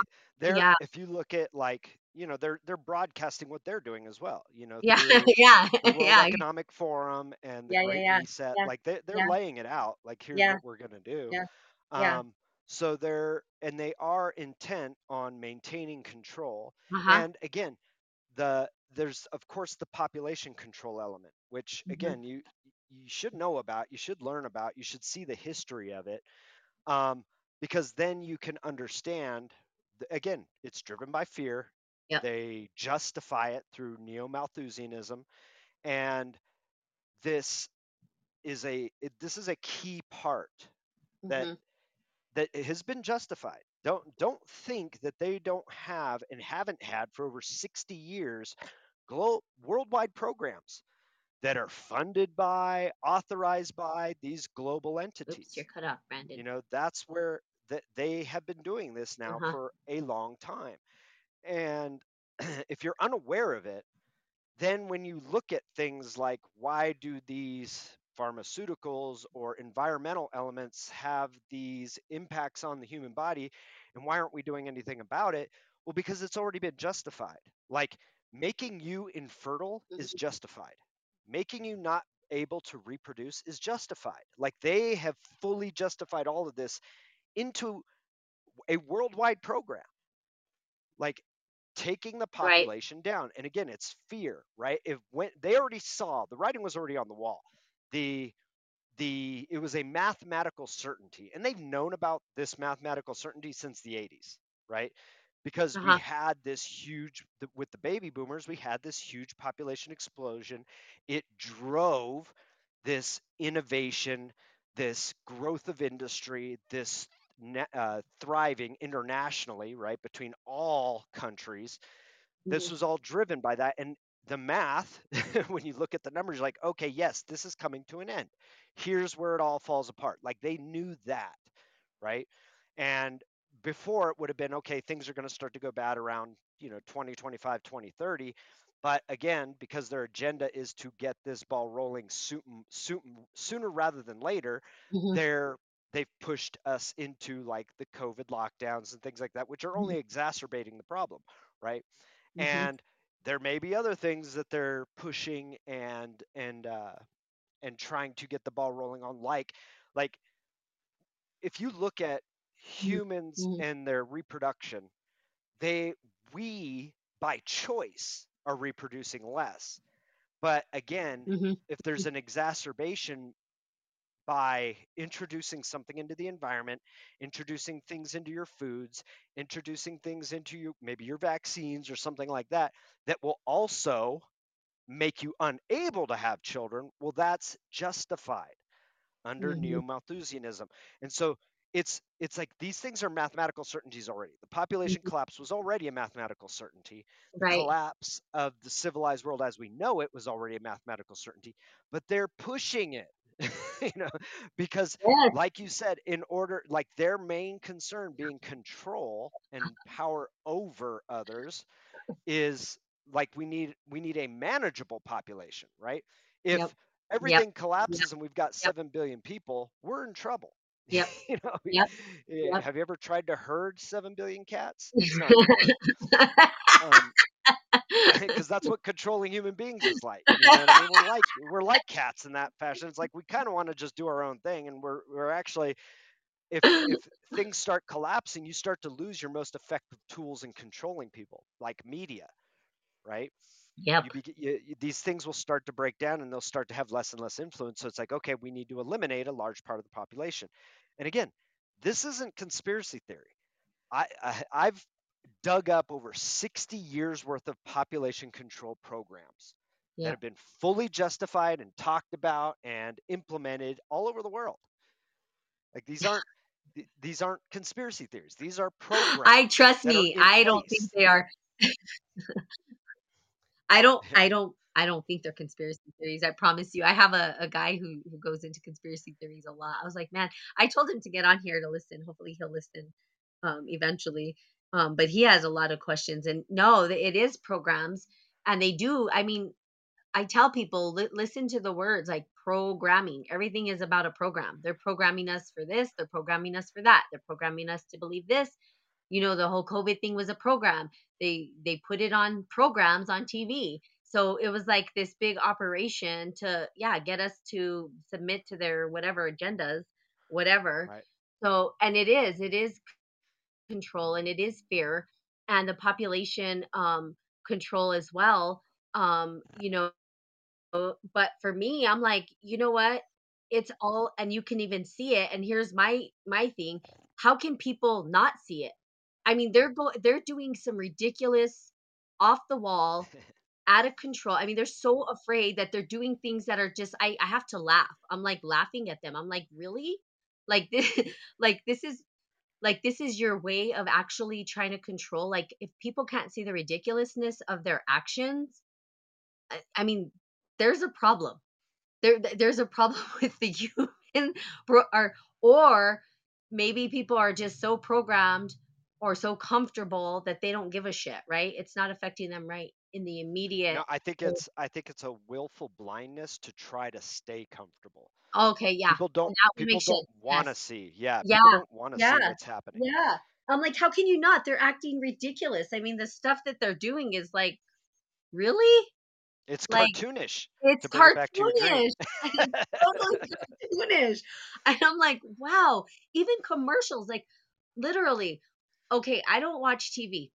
Every once in a while I'll watch a series, but sometimes they have commercials on, right? And I'm like, these commercials, I'm like, are people listening to the words that are coming? I mean, I'm like, my jaw is, I drop. I'm like, really? Like, do people buy into this, or do they just zone out about what they're actually saying? A lot of like especially the pharmaceutical stuff, right? Like, Yeah, how can you not see they're feeding us poison? Like, and yeah. you're going to go to your doctor and take that pill? I don't get it. I don't understand how people are not listening. Are they not listening? Are they zoned out? Are they zombified? People hear what they want to hear. And what Apparently. they want to hear is what makes them comfortable, right? So yeah, you do have basically ignorance, right? So it's Oh my, ignorance. People are ignoring the obvious signs all around them and what's happening. Uh, I don't have any form of television, and the only time I get to see it is at the ranch, right? So I'll be sitting there with Leroy watching television, and what comes on is like what you said. I'm just like I'm blown away by it. I'm like, it's wow, this is crazy, like right? heavy programming, and and it, it blows me away that I'm like, wow, you have this thing on every day, like no wonder people are in the mental state that they're in. They have these idiot boxes on all day long, I you know, know, it's and it's crazy. just it's influencing them. And like, I mean, I've just heard some of the most ridiculous, like people that are under the influence of the idiot box. I hear the most ridiculous things come out of their mouths that has clearly had no kind of critical thinking, no kind of research. No, they haven't looked into anything that's coming out of their mouth. Right. And I'm just like, yeah, that's the most ridiculous thing I've ever heard. Do you understand basic economics? You do understand supply and demand, right? And then I have to break down like simple concepts Right. that, like, look, your narrative is just false, patently false, and there's nothing supporting it. Right now, what you're seeing, like, if let's say we're talking about gas prices, right? And someone says, oh, it's because of the corporations, the the petroleum companies, and I'm like, No, it's because uh, your president cut off oil pipelines that made us self-sufficient and we didn't need foreign oil. He cut those he shut those down, and then he cut off the other big supplier in the world, Russia, from supplying us oil. Now, which is funny, I find this so hypocritical. What if every time we went into a war skirmish, like when we went into Iraq or when we went into Afghanistan, what if everyone around the world said, we're not buying American stuff anymore? You know, now that would have impacted us greatly, but it would have impacted them too. Like, Exactly. it's just dumb. Like, and so it's like it's a supply and demand. When you have a much higher demand than you have supply, the price goes up. And we also have inflation. So the value of our dollar is also going down at the I same time. know. I So know. it's like if you can't if you don't understand these simple economic principles, and you're just going to buy into a narrative like, oh, it's the CEO's fault. No, it's not. The CEO has nothing to do with it. He's responding to the market. That's what a good CEO does. Like, you, you have to price your product based on your supply and the demand. That's Yep. what a market is. Okay, let's talk about this real quick, the dollar, because and then maybe you have some insight on this as well. Okay, so the dollar, obviously it's obvious, right? It's it's going down. And I obviously there are, I don't know, but I foresee that the currency is going to shift and change, eventually. What do you think, like, what is your, do you have foresight on it, or and Bitcoin and all that kind of stuff? Do you have any Well, insight? in my opinion, in my assessment, the only sustainable economic system we should entertain as the people Uh-huh. is a decentralized cryptocurrency based system. Okay. That to me is that's the only thing that we can have that will guarantee a prosperous future for us. Okay. Whenever you put a small group of people in charge of your Yeah. currency, it ends badly. In fact, that was the one thing our founding fathers said. Now I'm going to paraphrase and I'm going to curse. They said, "Don't fuck this up. Don't give banks control of your money. Don't give the bankers, the international bankers, control of your money." Why would they say that? Well, What did they yeah. know? What did they foresee? And how soon did we give over control? And this is the big problem. And Uh-huh. even if it was still maintained by the US Treasury and everything else, let's say it was only Congress had the power to coin money, um, then we wouldn't be in much better situation because there would still be centralization. And through centralization, you can always influence and control. So the Mm, international bankers would have exerted their influence and control in some way, shape, or form, whether it be just buying off the Treasury Department, buying off politicians, whatever. They could have done it anyways because it was centralized.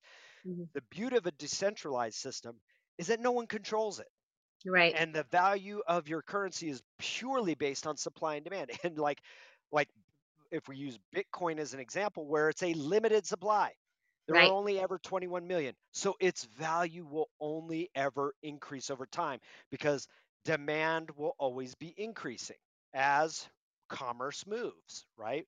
So Okay. as more commerce shifts over to the currency, as more people demand it, the value will always increase because the the supply, right? This is simple market dynamics. The supply is set. Right. Now, why are we experiencing inflation right now? Because we've put ridiculous amounts of dollars into circulation. Yep. Okay, we just keep dumping money, dumping money. And what, again, it's simple market dynamics, Right. supply and demand. When Right. you have this huge supply and the demand hasn't changed, the value goes down. And that's true for currency just like it is for any other commodity or product, right? Right. Whether you're talking about dollars or apples. If you've got 10 billion apples, but only a demand for 1 million, they're going to be really, really cheap, Yep. right? And Yep. that's what's happening to the dollar. You have just way too many dollars in circulation, way too easy for people to get. They're just getting handouts, getting handouts, getting handouts, right? Nobody's has to Mhm. work for it, so they're not working for it. And so you've now created a supply demand problem, right? And this creates the inflation that we're experiencing. Right. So I'm not concerning myself with their plans, right? Whether it's the Sure. Klaus Schwab and his cronies at the World Economic Forum, or the international bankers, whoever's plan, uh, and whatever their plan is, it's not for our benefit, Right. whatever it is. Oh, It never has absolutely. been. No. Yeah, you no. know, so They don't give whatever a the shit next, yeah, about me. whatever the next thing might be, it's not Uh-huh. going to work out for us in the end unless we, the people, and this is something we could do tomorrow.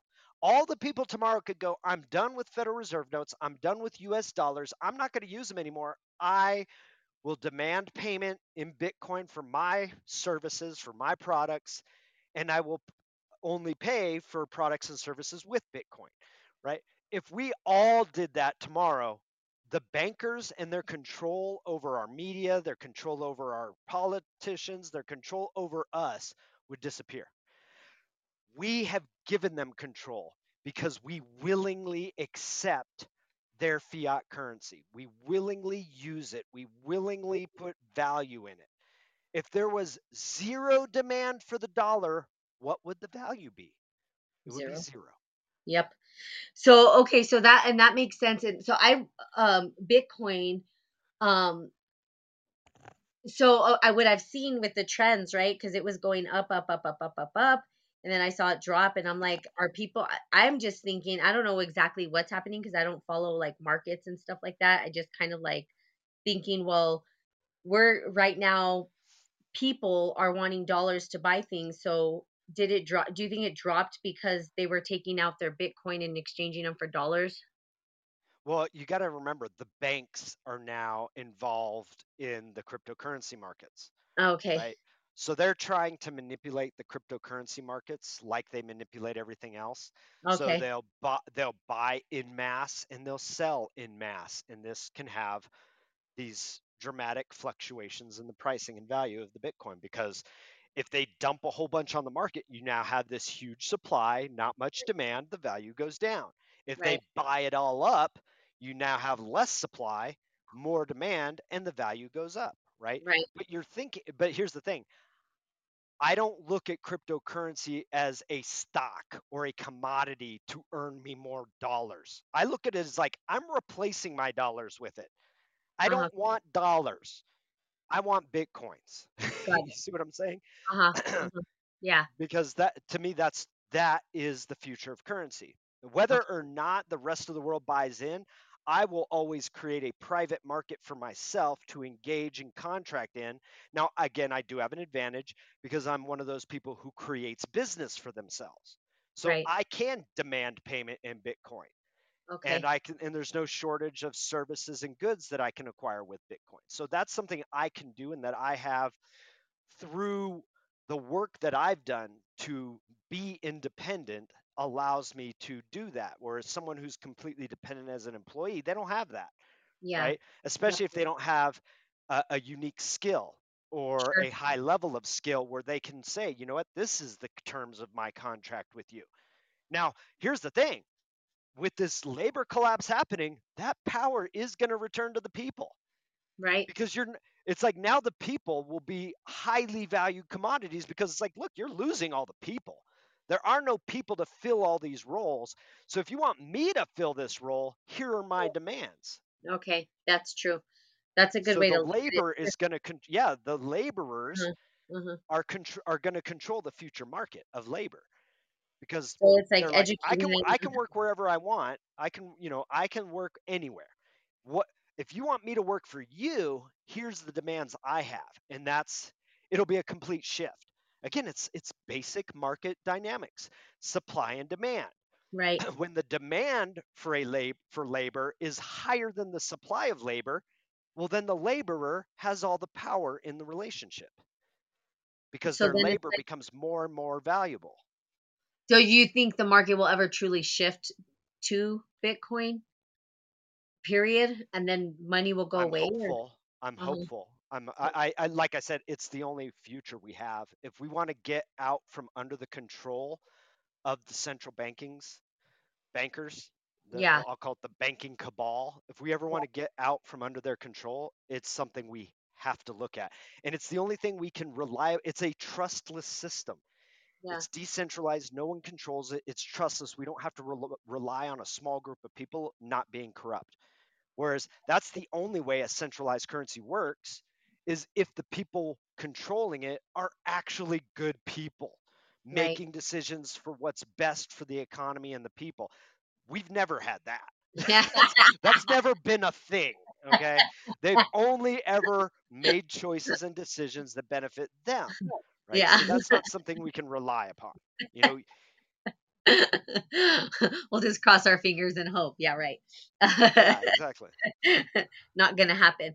Yeah, because I did actually decide to do Bitcoin before because I did a little bit of research um and understanding on it, and I don't know a lot about it, but I did understand that like there's these things called the halvings anyway, where it's like, and I don't know how exactly how it works, but I do know that at the halvings, if you put your money in at that time, there's usually like a minor drop and then an increase, and that's usually how it's gone and how it's trended. I'm not saying it's always going to be that way, and I tried it and it was actually good timing for me. Because and I was it's kind of in a way too, it felt like I felt like I had empowered myself because it was like I'm making these decisions, and if I make this decision to get Bitcoin and I lose it, well, it's on me. You know what I mean? But if somebody else is making bad decisions with my money and investing it incorrectly and then it goes away, well, I don't really have, I mean, what am I going to do? You know what I mean? I'm going to feel like helpless instead of like empowered. Even though Right.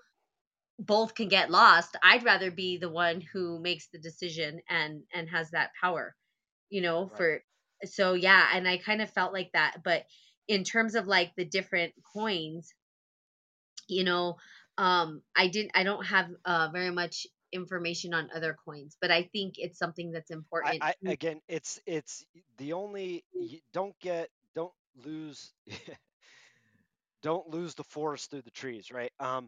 Yes, It's all the other coins are meaningless. People are treating it. You got to look at how other people are looking at it. They're looking at it as like something to make more dollars from, right, right? So they're right, right, right, looking at it like stock, like right. some commodity trade, right? Sure. They're looking to earn more dollars with it.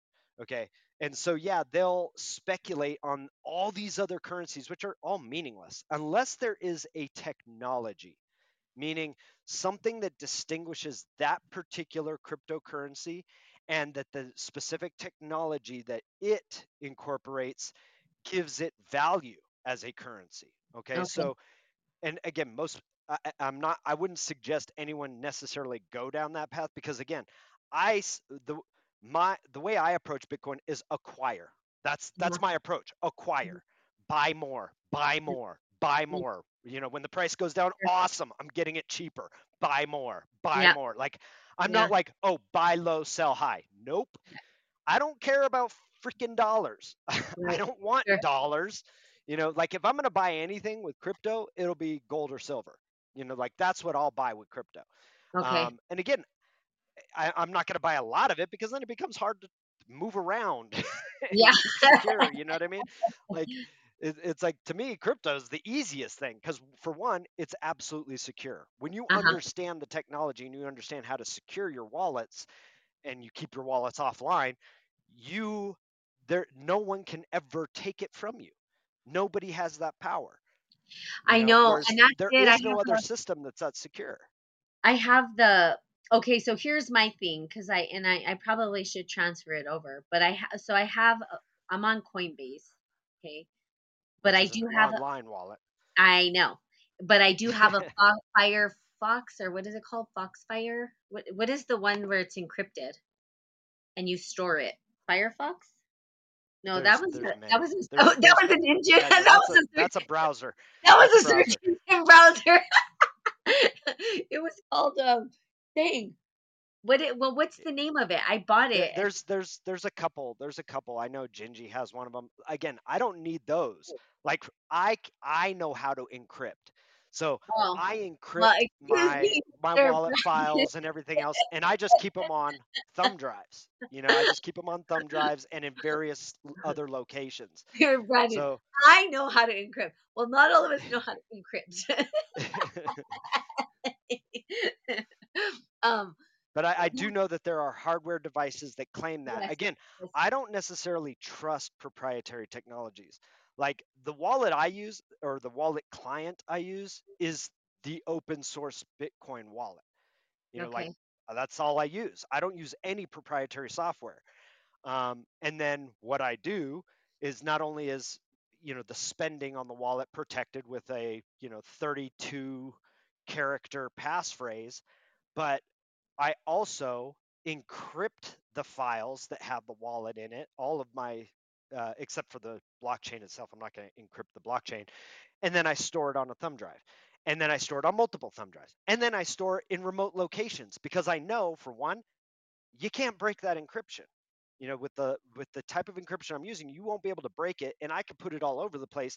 And if something goes wrong, I will always have access to okay. these encrypted files. And then Right. I even send thumb drives out to people. I'm like, hey, save this for me somewhere. Like, so it's like Okay. I've got my Bitcoin wallet distributed all over the world, Oh, but nobody could get into it but me. okay. So when are you going to do that service for me?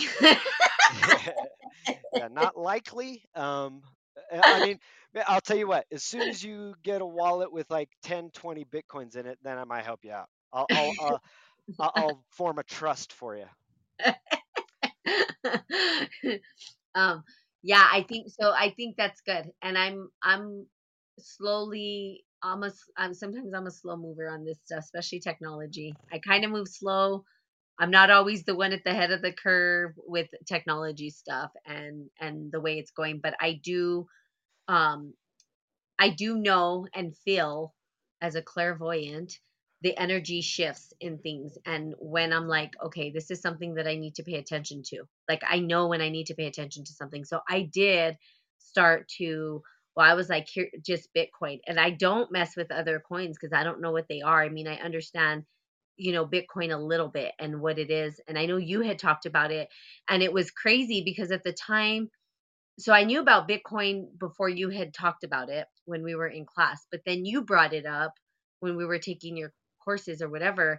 And I think at the time it was like $250 per Yep. coin. And remember, I told you it would hit Yeah. 50,000 within the next couple years, Yeah. and Mhm. those who believed me and bought in are millionaires. Those who didn't believe me and didn't buy in are kicking themselves in the ass and saying, "Why didn't I listen to Brandon when he was telling us to buy it at $200?" I know. I know. It was and I had heard about it before, but I just didn't know enough. You know what I mean? My thing was like I don't know enough about like I just and I didn't educate myself on it, but then I was kind of like the late person to jump on. I mean, it wasn't too bad when I jumped on as well. I'm not a million trillionaire or whatever, which is fine, but at least I have an understanding of how it works. And yes, and I think you're right. Acquiring it is important because I haven't like, well, let me just take it out or let me, oh, I see it's gone. I'm just like, no. And I don't even know how to use it at this point. It's just kind of sitting there for right now because I'm like, I don't know what to do. Um Right. Which is with it. again, that's better.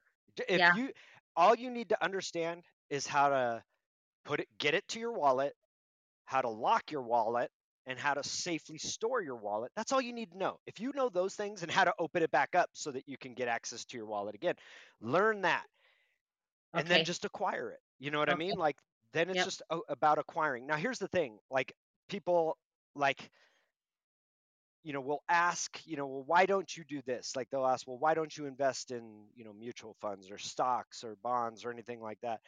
And for me, it's very simple. Like the writing's on the wall. Like economies will be collapsing, right? Right. Um, Anything and everything in the markets at that time will be completely worthless. yes, the possibility that we won't even have computer technology, so Bitcoin becomes worthless, is also there. Yep. That's also a very real possibility. Yep. Here's the thing. If that happens, the only thing that will have value is your skill set. Absolutely. That's what will be valuable. So in Yep. reality, I'm like, yeah, I'm going to put it all in Bitcoin. That's what I'm betting on.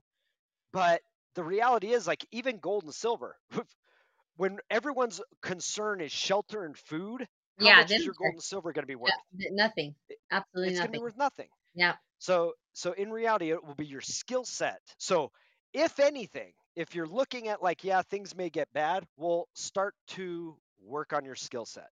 You know, Okay. like you were saying, start to learn how to grow food, start to learn how to build things. So that's all valuable skills. I'm fortunate.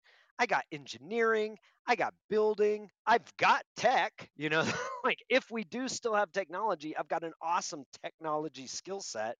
Yeah. um, I know how to I know how to survive in the wilderness, and so these are things that I see as important aspects of a skill set to have. And if all goes to hell, I have very valuable skill sets, and that Yes. will be the currency of Uh-huh. if we Yep. experience collapse. Those will be the most valuable currencies, will be your skill set.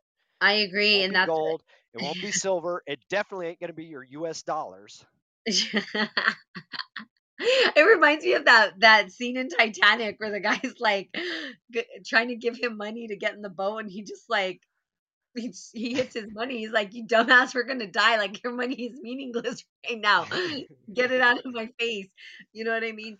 And it's true. You can't eat money. Yeah. And so right. And I think, and then it's funny too because Katrina, you remember Katrina? Anyway, she who I happen to Oh, be. that's actually, yeah. Now it's funny. As soon as you said it, I was thinking of the hurricane, but I'm like, oh, you mean the other hurricane? Okay. She is a hurricane. She's funny though. She's always like when the zombie apocalypse happens, she's already like preparing herself for how she's gonna go down. She's like, and she did say, and she's pretty smart, it's pretty intuitive. She's like, your skills are going to be important. What do you have to trade in skills? And I'm like, yeah, it's Yep. true. What skills do you have? Because people aren't going to just let you in. If like my friend Vanessa, my roommate that I live with, which she's a badass to be honest with you, but she is a paramedic, a flight paramedic, one of the only flight paramedics in the state, and one who flies between different places in New Mexico, or not New Mexico, actually the US. And because she works for UNM, so they go all over. Anyway, if there was somebody who was injured or hurt, you're gonna want her there. You know what I mean? She Right. knows what to do. And so so we kind of laugh because we're like, well, we have our crew of what we're gonna do, right? They're like, Natalie, be in charge of the the marshal stuff. Anyway, we just laugh, but we're all looking at like, what are the skills that we bring, right? Can we grow food? Can we? Because that's what it'll take. So if shit goes down in a handbasket, those are like the people you want to align yourself with. That's how Right. I feel. And if there's anyone who feels like they don't have any marketable skill, like there's things that you can, like right now you still have access to the internet. There are things you can learn that will be tremendously valuable if things happen the way, that we're describing. Yes. Like herbalist. If you can identify plants Oh yeah. and understand how to treat people using various herbs and plants, and even how foods benefit the body and what Yeah. foods benefit the body, Yeah. you become invaluable I because agree. you can now heal and treat. And again, this isn't something that would require a lot of effort. In fact, I would imagine that there is a ton of material for free available on the internet. Yes. That like entire websites dedicated to how these herbs work, how to identify them. And in fact, you could probably find in your area, like I know there's a lot of groups Hmm. that like they're geared towards like a specific area, right? So like my kids are in Northern California, and I know they have these groups where it's like they go out into nature and they're like, here's the things that are around where we live. that we can use medicinally, that we can Uh-huh. use to treat these conditions, how to identify them. And like they just go out. It's like a nature walk, Yep. but they're identifying, look, you can eat this, you can eat that, you can, this plant, it benefits this condition, like so you're able to identify it, you're able to process it to get it to the point of consumability. Like that is a tremendously valuable skill that's actually not, it doesn't require a lot of effort to acquire. I agree. And you know who's really good at that is Michael. You remember Michael Fassauer, right? Do you remember Yes, I do. Michael? Yes. Yeah, Okay. yeah. So Is it wasn't he the one? Was he the one who got in a motorcycle accident or something? no, he didn't get in a motorcycle accident. We just traveled across the US on a motorcycle. Oh, okay, okay, There was no accident and okay. yeah, but no, he's like that. And every time I've gone to visit him or whatever, he knows he's yeah, like you said, this is super valuable because he knows what you can eat. He'll like Right. take you on a walk and he'll be like, he's done this before. We'll sit down and we'll make a salad and we'll go walk and we'll pick stuff from nature to put in our salad. He's like, "You can eat Right. this, you can eat that, you can eat this, you can." I'm like, "Oh my god." He's like, "Natalie, a food shortage is a lie. There's food all around us. We just don't know. We just don't Yeah. it just grows naturally. That's what the earth does. It gives us back food. We just don't know what we can eat because we're so far disconnected from, the earth or whatever." Yeah. But From the he natural literally world. Yeah. yeah. Yeah, so I've literally like even on the side of the road, like when we were motorcycling, all that stuff, we would go and pick stuff and we put it on the plate and eat it, and I'm like, wow. And I mean, that's what he's done. He's like all about that food and having those skills as well. And I think a lot of people that were in your classes were, had some foresight obviously about, what was coming and had some tremendous skill, you know, but there wasn't this urgency to like band together and create something, which kind of sad in a way because these are the people that I feel would be could start something new, you know what I mean, or can create something that's different. Right. But But they may that skill may be, best put to use uh-huh. in different communities. Meaning, rather than all these people who've got their shit together and got it figured out coming together, well, each of them is in a community where they can bring their own communities together because they can step into a role of leadership, Yeah, that's true. understanding what they understand. You know what I mean? So it's like, Yeah, yeah, that's you could have one community of a bunch of people who know what the heck they're doing, or you can have communities spread out throughout the world that, because they have at least one person who understands what they're doing, they're able to thrive and able to survive and things like that. yeah, it's true. That is true. But there's so for me, I'm like, well, what friends do I have? And so that's another thing. It's like a network of people, right? Being able to communicate, I think, and connect. I mean, I don't foresee myself if things hit the fan. I don't foresee myself being a I would migrate. I think that's what it would be for me. I would migrate and move from place to place to place like I feel like we should have been doing in the first place instead of settling in one specific location, Well, forever. again, it's not a shoulda, woulda, coulda kind of thing. Uh-huh. That's the natural when civilization collapsed. Again, look at the Bronze Age. Mhm. When Bronze Age civilization collapsed, that's what happened. Everyone all of a sudden became migratory because Mhm. again, your food migrates. So Right. you're gonna Right. you're following your food. Yeah. So Yeah. so that's what people did. And because of the climate changes, nobody really knew where they could settle down and start farming again. And Sure. because there were so many people roaming, if you didn't have the capacity to defend your farming, well then people are just going to come in and take everything. Yeah. So it was that it was what happened at the collapse of the Bronze Age. It's like you had all these roaming bands, and that's why I said Egypt kind of made it through because they were isolated. They Okay. had desert Yep. around them, so they were protected from roaming bands just coming through and eating up what they were trying to farm, right? Right. So they were able to make it through as a civilization because and that's the main reason, because they were able to maintain uh, the the not only the crops and farming, but they were also able to maintain animal husbandry, right? So they were able to maintain, you know, cattle and sheep and things like that. So they remained a civilization. Their civilization did not break down like all the other civilizations of the Mediterranean and Europe experienced. So if you could foresee that, where's a place what okay, I know you said Australia would be good probably to survive or Well, get here's the thing about Australia. They ain't got a lot of resources. like, like there's a lot of desert in Australia. Yeah, they're isolated, so they're protected, but and their population is relatively low. Like I think the whole population of Australia is about equivalent to like Los Angeles, or maybe California. So it's relatively low, but and they do have very good areas where you could farm and you would have that, but it's not the entire continent. Like a lot of the continent isn't very useful. Now, their natives Mhm. understand how to utilize the land and they still have a native population.